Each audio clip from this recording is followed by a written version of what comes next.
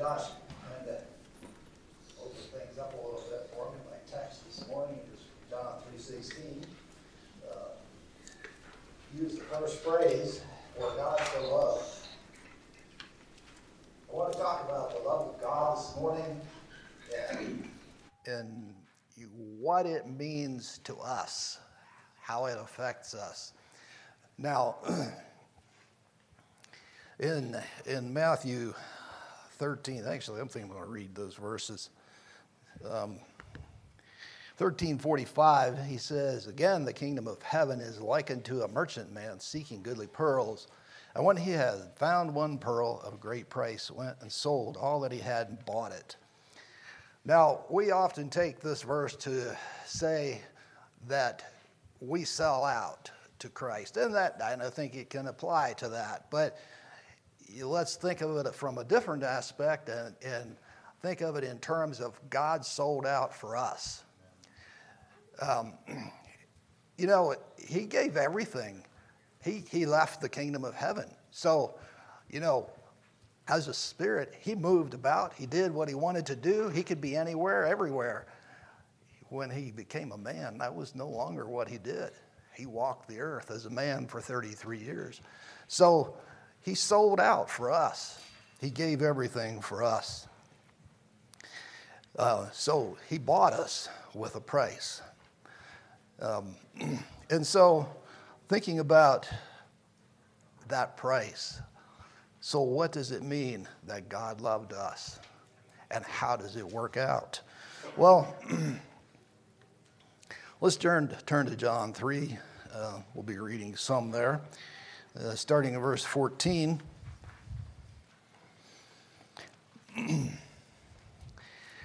And as Moses lifted up the serpent in the wilderness, even so must the Son of Man be lifted up, that whosoever believeth in him should not perish, but have eternal life. For God so loved the world that he gave his only begotten Son, that whosoever believeth in him should not perish, but have everlasting life. For God sent not his Son into the world to condemn the world, but that the world through him might be saved. He that believeth on him is not condemned, but he that believeth not is condemned already, because he hath not believed in the name of the only begotten Son of God. And this is the condemnation, that light is come into the world, and men love darkness rather than light, because their deeds were evil. For every one that doeth evil hateth the light, neither cometh to the light, lest his deeds should be reproved. But he that doeth truth cometh to the light, that his deeds may be made manifest, that they are wrought in God. Now, backing up to verse 14, in the story there of Moses and the serpent in the wilderness. So let's just use our imagination here for a minute. We have a scene before us. So we have these fiery serpents. They're among the people. People are dying, and so they're crying out to Moses. Moses, what do we do? Save us. I think that was the cry. It was, save us. We have a need. And so God says, well, make a brass serpent, put him on a pole, and whoever looks at that brass serpent is going to be healed. And so, we can imagine, so someone in the family got bit, and they're dragging the person out of their tent, and they want him to look at that brass serpent because that's where they can find healing.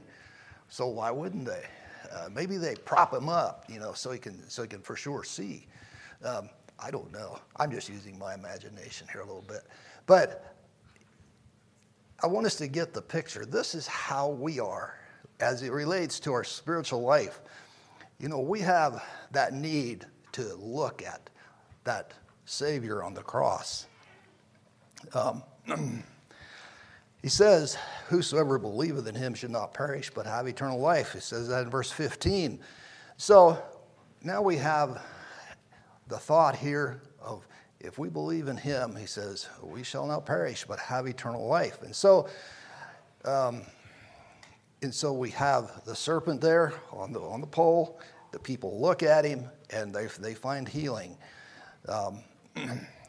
But the next verse begins, he then brings it back to God's aspect. And he says, for God so loved. So he's not exactly changing his story, but in a sense he is. You see, God loved us from the beginning. He knew what was going to happen. You know, we sometimes ask the question, so if God knew all the evil that was going to take place in the world throughout history, you know, murder, war, you name it. You can name any sin you want to. He knew all those things, so why did he create us? And it is a fair question. Why did he create us? If he knew that all these things would happen, he could have said, well, I'm just going to make you all to serve me, and that's that.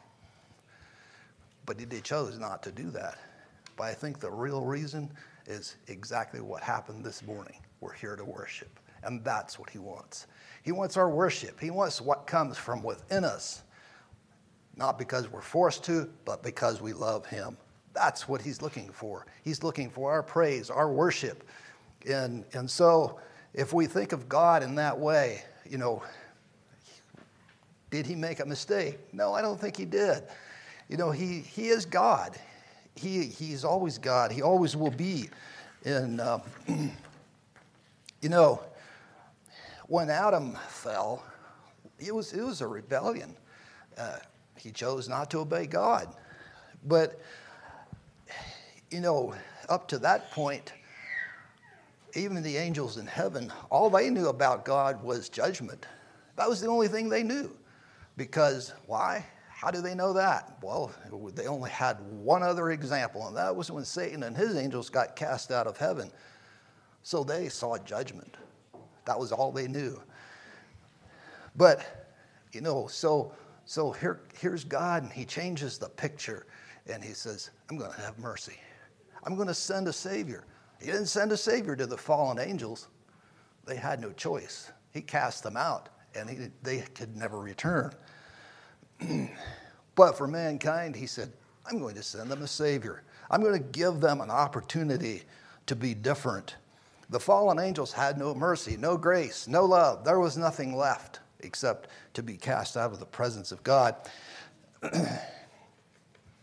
But you know, God in his holiness, we get the picture there in Isaiah 6, you know, they fell on their faces before him. They couldn't even look at him, and they were right next to the throne. That was because he was so much greater than the angels that were there. And, you know, it should speak to our hearts when we think about those angels couldn't look at him because he was so majestic. They couldn't look at his face. But here he is, and he's saying, I'm going to have mercy. I'm going to show love and grace to mankind. I'm going to pull them out. I'm going to give them the opportunity to change their way.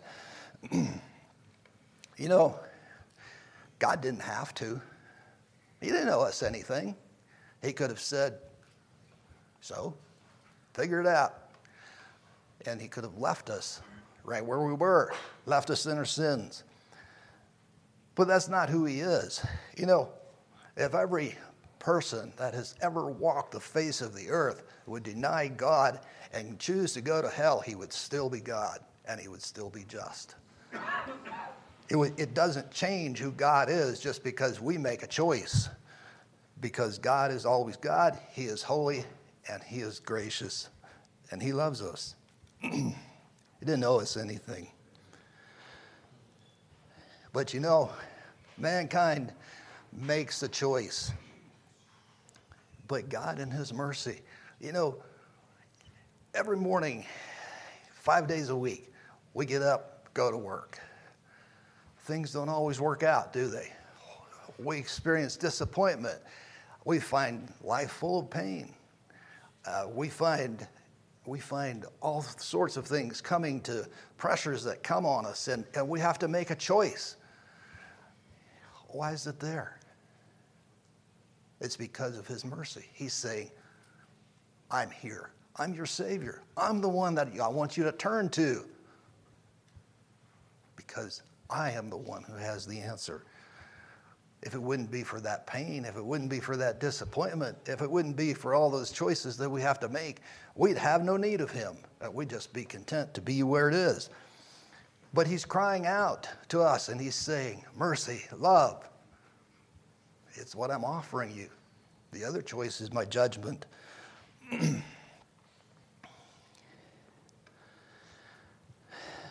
You know, sometimes we look at God's love, and it's like, but how do I get there? Well, I think one of the things that we fail to understand and is simply we look at ourselves. We're not honest with ourselves of who we are, and so we look at it and we're like, well, I don't like the flaws I see in my life, and so I'm going to make a different choice. You know, we can have those kinds of thoughts. We don't like it. But, you know, when we're in agreement with God, when we want what God wants, it changes everything about how we see him. Because now I'm agreeing with him that there is a need in my life. And I have to accept his love. But when I accept myself for who I am, and I'm honest with myself, then I can accept his love and begin down the road of having a relationship with him. You know, life is all about relationships. We know what relationships are on a human level. God also wants a relationship with us. And that is his heart. That is his desire. And that relationship comes in the form of our worship of him. Well, it says he loved the world, and so he gave his son.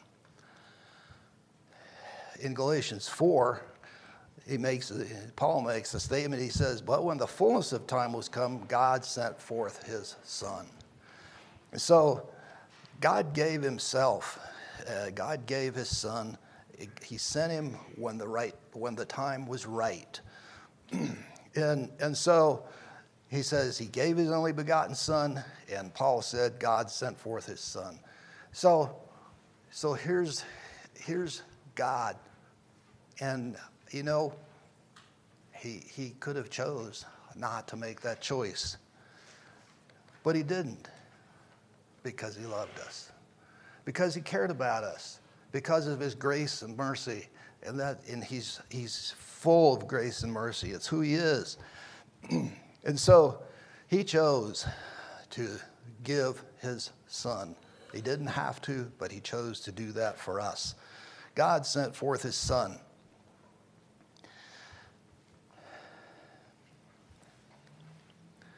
Well, in verse 17, he continues his thought, and he says, for God sent not his son into the world to condemn the world, but that the world through him might be saved.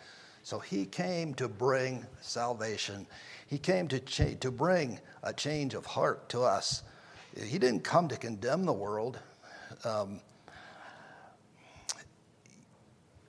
You know, he's not focusing on condemnation. He's focusing on the right things in our life. It's what he wants to bring out of us.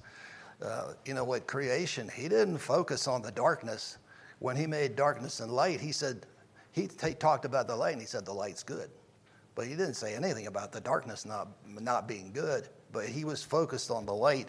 He's focusing on the good things in our hearts, and he wants to refine us to become more like him. And maybe there's those stones in our lives, like we talked about in the Sunday school lesson, and the different types of soil. You know, we have to get rid of those stones sometimes because they hinder us. But God's plan for us was not to condemn the world, but to save the world. It's who he wants to be. He wants to be our Savior. He doesn't want to be our judge. The Bible says he has no pleasure in the death of the wicked. So while that happens, because of the choices that men make, the Bible is very clear. It's not what he wants.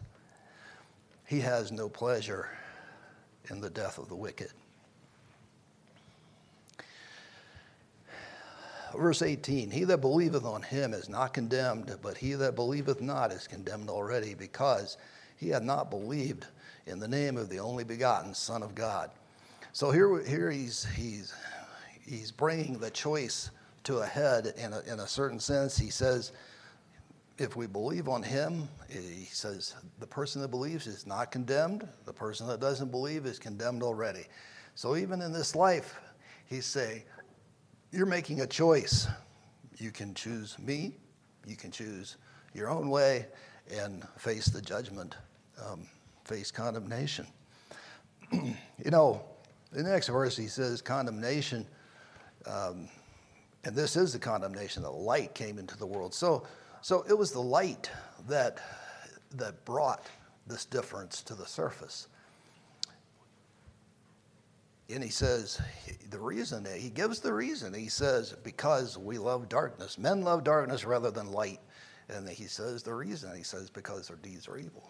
And so it's the natural tendency of mankind is to go after that which is evil, to cover up the wrongs that we have done, and to not let them come to the light, not let them come to the surface, but to try to keep them under the rug, as it were, as we sometimes say.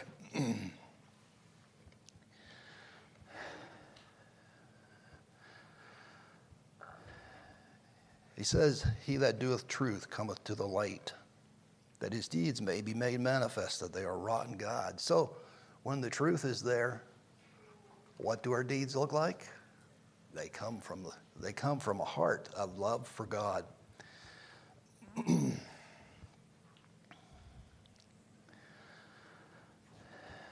1 John 4, verse 16.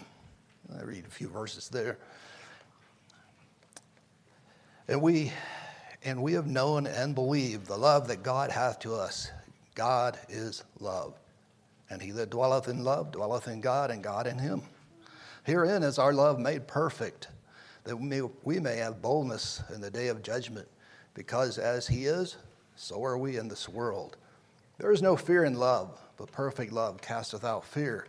Because fear hath torment, he that feareth is not made perfect in love. We love him because he first loved us. Verse 16, he makes a clear statement. He says, God is love. In verse 16 of John 3, he said, for God so loved. So there's two statements there, very similar, saying God is love. It is who he is. It is his heart. It is everything about him. It is all love. And everything he does is because he loves mankind. He is trying to get us to understand his love. We understand his love when we let go of ourselves.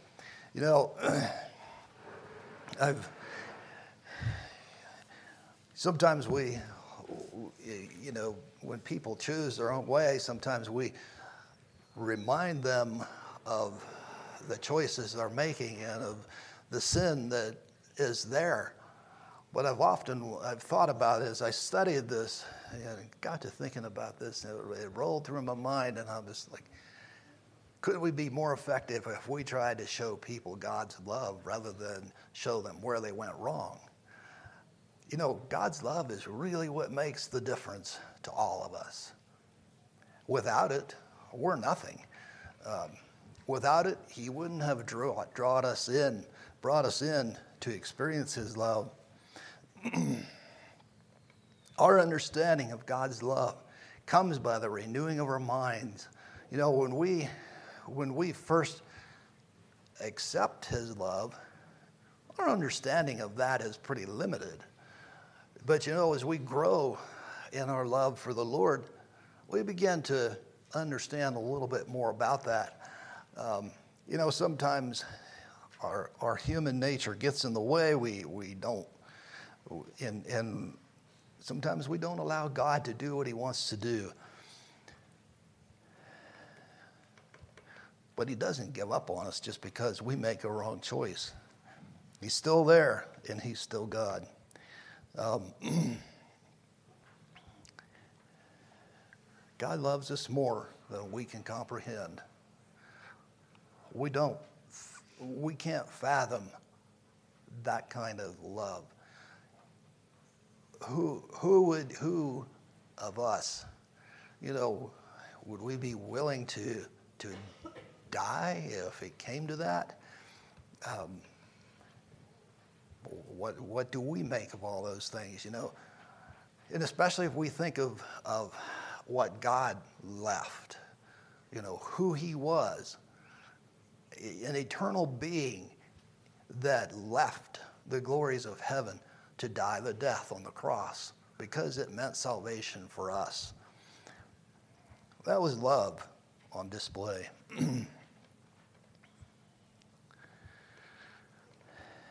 And that love was planned from the beginning of time. And Revelations 13, verse 8, gives us that picture. And he says there, and all that dwell on the earth shall worship him. And he's talking there about the Antichrist, whose names are not written in the book of life of the Lamb, slain from the foundation of the world. So it gives us the thought here that knowing the choices that men would make and knowing that they needed a Savior, before the world was ever formed, God's love was already in action. The plan was already in place. He didn't come here with some afterthought that, Adam sinned. I guess I'm going to have to provide a Savior for him because he made a wrong choice. He sinned. No, that's not who he is. He already had the plan. The plan was in place. And so it wasn't an afterthought, but it was his love for us. That when he formed the world, the plan for the Savior was already there. And so as we think about, just roll that through our minds, so God knows everything that's going to happen in that 6,000 year span that has been since time began to today. He knew everything. But he made that choice. Before the world was ever formed, he said, I'm going to provide a Savior for men. I'm going to provide for them because I love them. I care about them. And I want them to know me. I want them to have a relationship with me, a relationship that grows, prospers, and blooms. But it can only happen when we allow God's love to penetrate our hearts. And it is when that love fills us and it penetrates into our being and it begins to change us. His love is everything. His love does everything. It's not what I've done. I can't contribute anything to my salvation except my sin. And I have to bring that to Christ for forgiveness. So I'm not contributing anything. It's all because of him. It's all because of what he did and his love for mankind.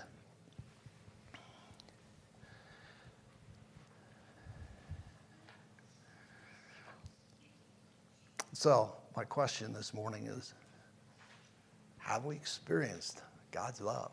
Do we know what it is? Is it real in our hearts? Has it changed my life? No. Has it slowly got rid of the stones, got rid of the weeds, and little by little changed how I looked at life? God doesn't change us all at once.